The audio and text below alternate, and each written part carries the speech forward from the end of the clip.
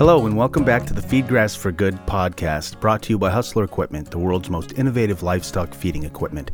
Each episode, we talk with a different sustainable farmer or expert in regenerative farming. This is our second episode, and today we're talking with a particularly interesting farmer, Trent Hendricks, managing partner of Cabriejo Ranch, which is based in West Plains, Missouri, but as you'll hear from his interview, they're grazing and helping regenerate land throughout a growing number of states. It was not easy fitting this interview into a single episode. Trent's had a fascinating, varied career and had a lot to share. So without further ado, here's Trent. There's only three conditions, in my opinion, that anything can be in, whether it's your marital condition or your finances or your property. It can either be degenerating, sustaining, or regenerating. Sustainable in modern agriculture simply means you are sustaining the rate of degradation, of degeneration. And I've seen programs that were designed and they were celebrating that they went from losing 27 tons of topsoil per acre per year to 17. And that was the big win. And I'm sorry, but that's pathetic. You know, that is just slowing down the degeneration. And sure, if that's the first step, it's better than continuing the loss of 27 tons, but that's not a home run. You know, a home run is replacing what's lost by regenerating the land and creating more topsoil.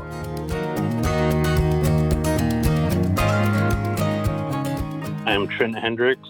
My family and I have Cabriejo ranches based in southern Missouri, and we are a beef and lamb ranch. We do a little bit of everything, including running some breeding unit. Our bigger energy is spent on stocker units. We graze on our own properties, as well as extensively graze under solar farms across a broad section of the middle of USA, putting our stocker lambs out on those properties during the grazing season to manage vegetation and improve the soils through holistic management. And we fatten and ship the lambs then under our brand, as well as white label brands for several other companies. Part of what makes our program unique beyond the solar is that we also put Savory Institute's ecological outcome verification on all the land that we operate on, thereby being able to claim that the product is produced on lands that are regenerating by using the ecological outcome verification system to monitor the health of the land. We've been doing that for several years and have learned a lot. It's a very different skill set to manage animals under solar. It's not just like rented pasture. So we've had a bit of a learning curve, but it's overall been very successful and has really been a bit of an elevator for us in being able to achieve economies of scale that would take much longer to do otherwise. So it's been very unique from that perspective and basically very good for us.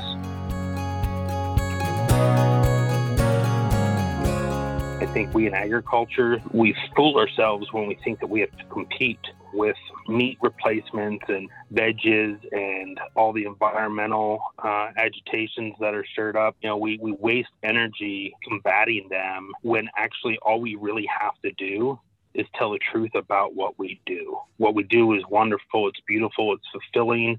We have a wonderful product that's life-sustaining. We view ourselves as stewards. We want to leave the land as good or better than when we received it. That's something that everybody can understand. And I have yet to see anybody try to create a lamb product that tastes like celery or tofu. But we see the veg people trying to always try to make something taste like meat. Well, meat tastes like meat, and that's pretty good, and that's good enough. So we just simply need to tell the story of meat and tell the truth about it and not be embarrassed or ashamed of it, but literally talk about how we are stewards of land and livestock and the benefits and the beauty that represents and opportunities it creates. You know, I saw a post on LinkedIn today, you know, given permission to eat meat. What the heck is that? I was born. That's my permission to eat whatever I want. And I don't need someone else telling me it's okay to eat meat. And by default, I'm not going to tell them what they should eat. But we are going to sit here and we're going to tell the truth about what we do, and proudly. And that's, you know, we are stewards. We are caretakers of our land, of our livestock. We raise our families here.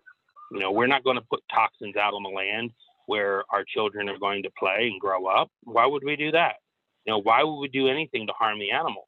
There is no way to produce vegetable-based foods to feed the world in a way that is not extractive unless perhaps you put animals into the equation at some point. So without that animal, you don't have a fully regenerative system. With that animal, sure, if you want potatoes to go with your meat, we can figure out how to produce that in a way that is regenerative. But typically, we need animals in that space.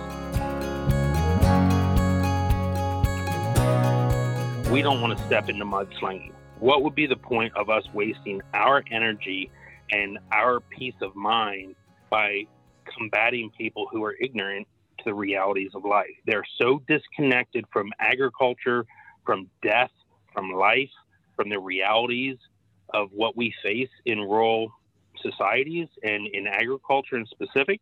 How could we expect them to understand? So rather than try to convince them why they're wrong, we would rather focus on just sharing what we do, the truth of it. Sometimes it's painful, sometimes it's dirty, sometimes it's bloody, but sometimes it's beautiful.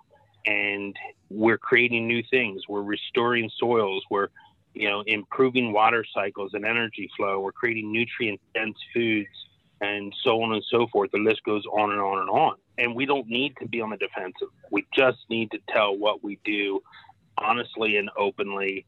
And yeah, there's a few bad apples in every crate, but the vast majority of people, we may not all agree on method, but we are unanimous when it comes down to stewarding our resources. Nobody in animal ag makes money by having animals die or suffer. It's just absurd to think that is the case. No one actively tries to remove topsoil or nutrients from their operation because that would lower your productivity and raise the cost of production. So we wouldn't do it. It's just absurd. So we simply need to find what our common ground is and build consensus from that. Too many people in the high attribute world, whether it's organics or grass-fed or fill in the blank, we would rather argue why our production method is better than our neighbors rather than realize that anybody in animal ag should stand together. We may not have to agree, but what would be the fun of having everybody agree about everything? That wouldn't be much fun at all. We wouldn't learn new things. We wouldn't challenge old ideas. So it's good to have difference of opinion. It's good to explore new ways to produce and manage, but it's non-productive. It's quite frankly the very opposite of productive to spend time arguing whether we should feed this way, feed that way, feed this feed stuff, feed that feed stuff, when we castrate, when we ban, whether we should castrate, whether we should ban. All that nonsense is irrelevant. We need to find the common ground that we as stewards of the land with livestock have and share that message with the world, with the consumers. That is my opinion.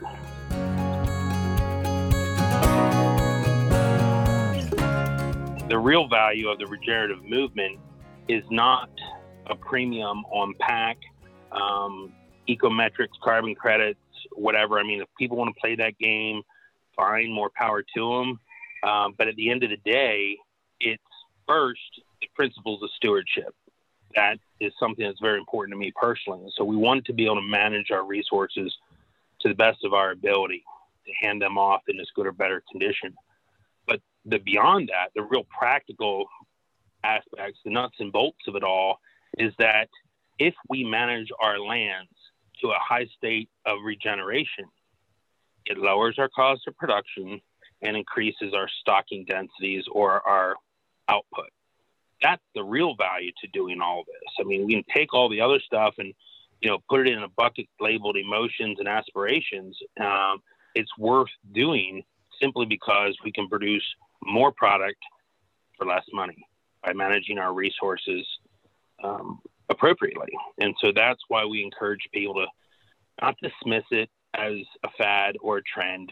Is your land improving? If not, what can we change? What's the feedback that we need? What's the management decisions that need to be changed? Or is it an anomaly? Did you have a drought or some extreme weather or economic conditions that just simply made it impossible to achieve your goals? And then we don't take you out back and shoot you in the back of the head because you failed. It's simply, what's the feedback? How do we tweak the decisions to ensure that, we keep a positive trend line? And so it's super rewarding in that it's about supporting that outcome. And I say that word a lot because that's what this is all about. It's about outcomes. And so that's why we're excited about it. That's why we feel it can make an impact. We've applied this model across a lot of acres in multiple states and multiple bioregions, and we've seen results. Even though we've had a learning curve when we switched new parts, when we started grazing in the deep south, we had a heck of a learning curve dealing with warm season grasses that we'd never seen before, and we thought we could stockpile them and learned very quickly that doesn't work. They lignify immediately, and there's basically no nutritive value whatsoever in stockpiled warm season coastal grasses. So it's a learning curve, but we learned, and we're now able to manage them. We go in faster with more animals earlier, and we pull them off, and we don't expect that to stockpile. So there's a learning curve, and it's about learning from the mistakes, not letting the mistakes become a limiting factor. And so that's part of the empowerment of having a system for making decisions. It's actually liberating because we know that there will be problems. It's fail fast, fail forward, assume that there's going to be some problems and be looking for them. Get that rapid feedback loop so you can sit there and adjust things on the fly versus waiting until you really run into it and trying to fix something that's just horribly broken. So, if there's only one skill that you can have to be a regenerative rancher, in my opinion, it's observation. The famous horseman Ray Hunt had a saying that I think really captures much of it, and it's observe, remember, compare. You do those three things and you do it a lot, and you train your mind to do that automatically, it becomes very easy to quickly assess a situation and make changes. We set our goals, we set our basic principles and management plans per year, per season, or per quarter, and we follow that, and we're very adaptive based off of feedback loop, observe, remember, compare. We make adjustments. The best laid plans are typically pretty useless once the season is upon us. Particularly when you're spread out as far as we are. There's good intentions, and then there's rapid adjustments based off of the variables that we don't control, much less influence. So control is an illusion. Influence is the best we can hope for, and our ability to, as our skill sets increase, we can bring more influence to the situation and therefore the outcomes. And sometimes you have to make a lot of changes, and usually they're not big ones. The problem is a lot of guys try to make too many big changes all at once, and then they don't know what the outcome is going to be. And if it's bad, they don't know why. And if it's good, they don't know why. And it becomes very difficult to be consistent. So that's why having that framework to say, okay, we're starting to head in the wrong direction. We're going to make this small change. We're going to make this small correction, and we're going to evaluate. Did it make the change we needed to see? And if not, and so on and so forth, and go through this process. And once we do that, we can achieve consistent positive outcomes that, affect all of our important aspects of our business, most notably the bottom line and the peace of mind and comfort that comes from a strong bottom line, and the ability to enjoy our work much more when we have a predictable or reasonably predictable future.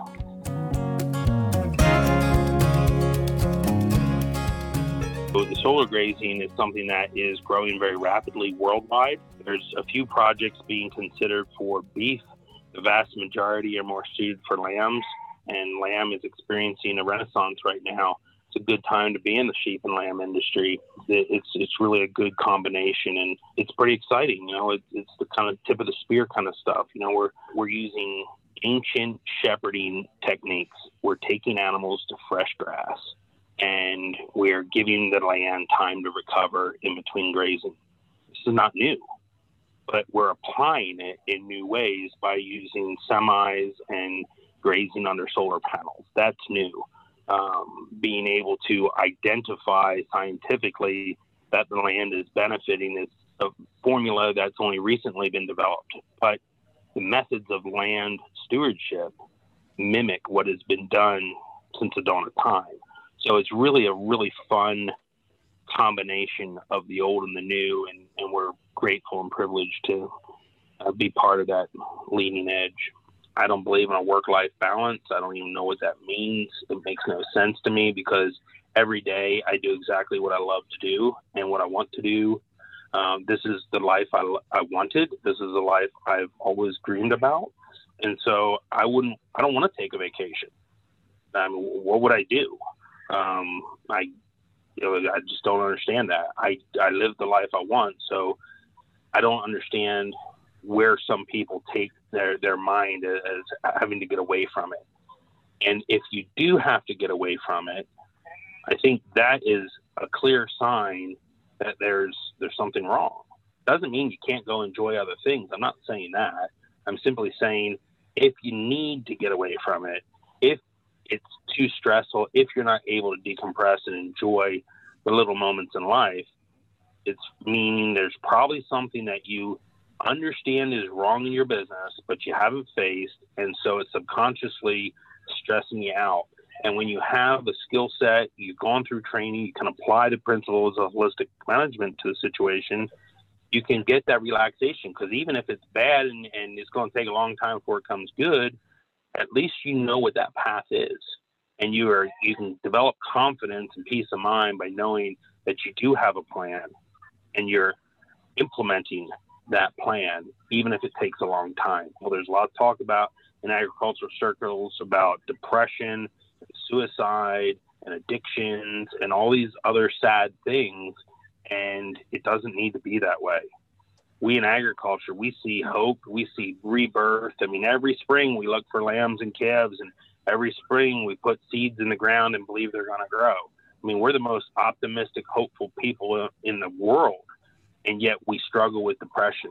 And I think it's really important that we say, what needs to be changed in order to not deal with these things or to deal with them in a constructive way that allows us to move beyond them. And I think that these are big, serious discussions.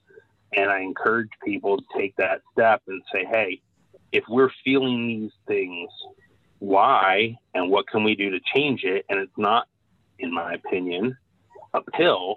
It's a plan. It's being able to work on the business, identify what's not working, create solutions around that. And it's amazing what those kind of things can do to relieve our mind. Animals die, bones get broken, people fail you. That's part of life. But how do we react to that? How do we recover from that? That's the beauty of it. And having a plan and a way of dealing, a system that allows us to deal with the realities of those things, that's part of the regenerative process. I tell people regeneration is not just about managing resources, it's about life. How do we manage our emotions, our relationships, our money, our resources, every single thing in life? It's either degenerating, sustaining, or regenerating. And if you're not happy or you're stressed out, chances are it's in a degenerating place.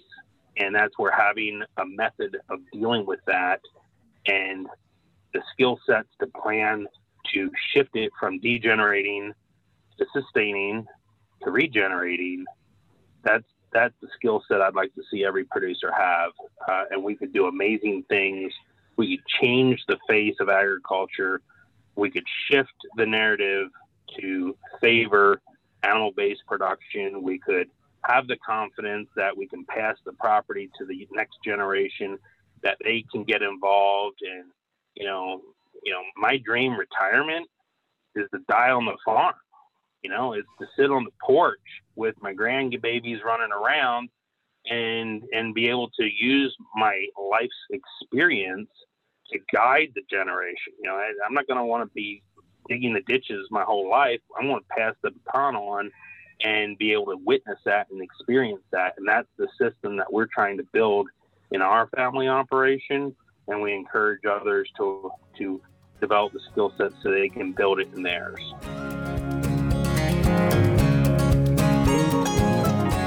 Thank you so much, Trent, for being our second guest on our new podcast. If you'd like to know more about Trent or Cabriejo Ranch, go to cabriejoranch.com And if you're looking to level up your regenerative livestock feeding game, visit Hustler Equipment at hustlerequipment.com. And to see all the sustainable and regenerative farming articles in the Feed Grass for Good blog, you can go to hustlerequipment.com/FGFG. Finally, if you like this episode, please smash those 5 stars and give us a glowing review. It will help other people interested in regenerative farming find us. Thanks again. We'll see you next time.